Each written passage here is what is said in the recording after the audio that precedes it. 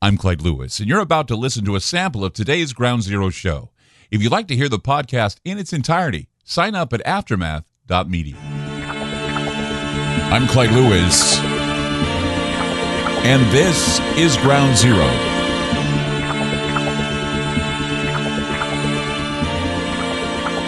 Numbers to call tonight, 503-225-0860. That's 503-225-0860.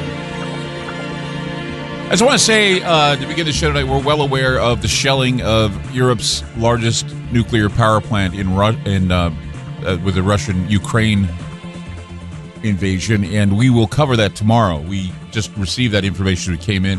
We had a guest lined up to talk about the possibility, believe it or not, for Friday, the possibility of whether or not nuke plants, Chernobyl or whatever, could be bombed, and now it's happening, and so it kind of... We should have done it tonight because if we would have estimated it, but it happened before we even had a chance to say something about this. I mean, it's difficult not to comment. It's difficult well, let's just say this. The devious are committing their crimes, and their role in them, the greater the crime, the more devious the strategy, the more devious the deception, the more devious the propaganda, more devious. I mean, the breaking of international laws, the breaching of things like Geneva Convention, and we're looking this invasion of Ukraine. It's just odious, and it's hard to. I mean, you can't fathom what the repercussions are going to be of this.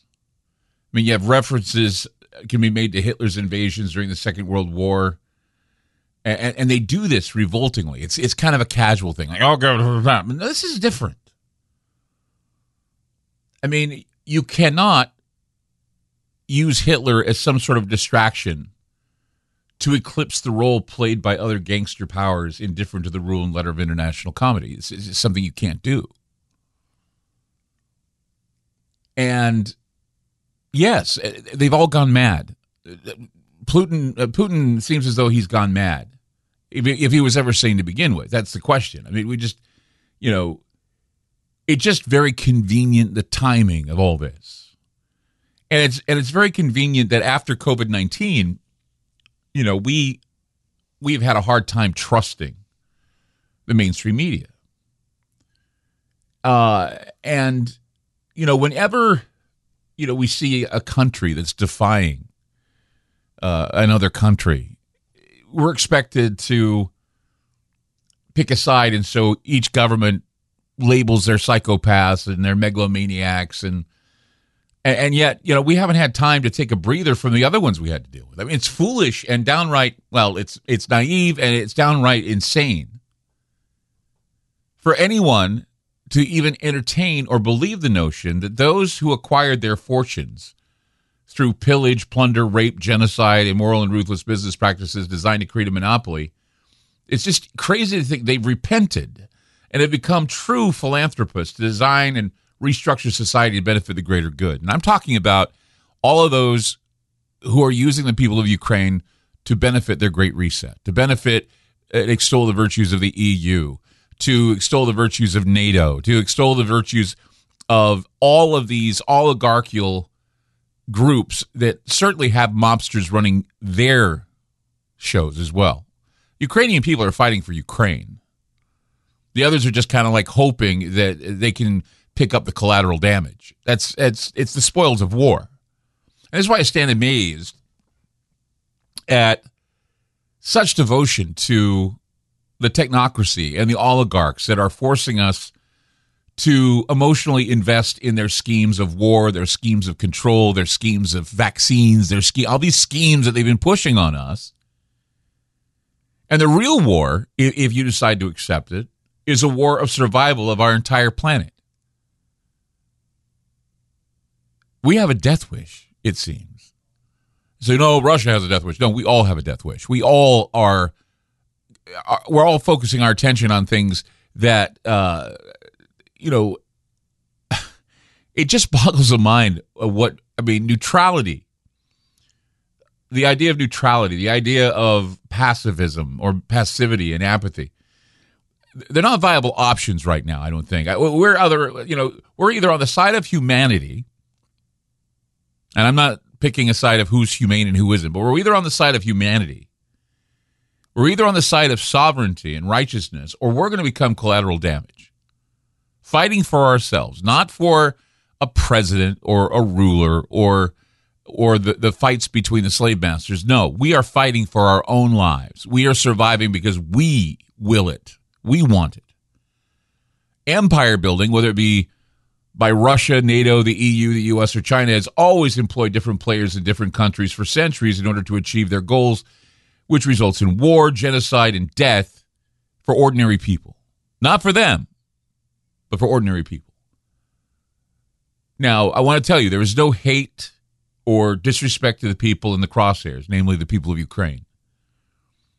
But there's only the loathing of governments and billionaires that I have, the ones that wish to toy with our emotions in order to support their death purges for power. Ukrainian war is very real.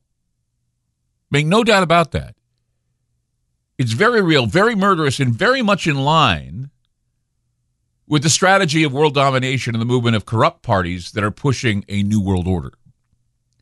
And for some people, it gets a bit uncomfortable when someone like me decides to question the propaganda, tries to weigh both sides of the story. And if you decide that you don't want to be emotionally invested in this, what's happening in Ukraine or with Russia, you end up being accused of being a water boy for Vladimir Putin. And that's not the case. I'm concerned right now that Russia has decided to shell a nuclear power plant because it has repercussions for not only the people of Ukraine, but all over Europe. And so this is more than just a war between Russia and Ukraine. This is going to become a European war, and it's going to become bigger, and it's going to become, well, we hope it doesn't, but it can, and it has the potential to become World War III. So I'm at a loss tonight, really, loss for words as to how to approach what I'm about to talk about, because there's some things that I want to tell you about the choices we're making, the wars we're fighting, and the people behind them, and how a lot of the times the choices and what we emotionally invest in are not our own.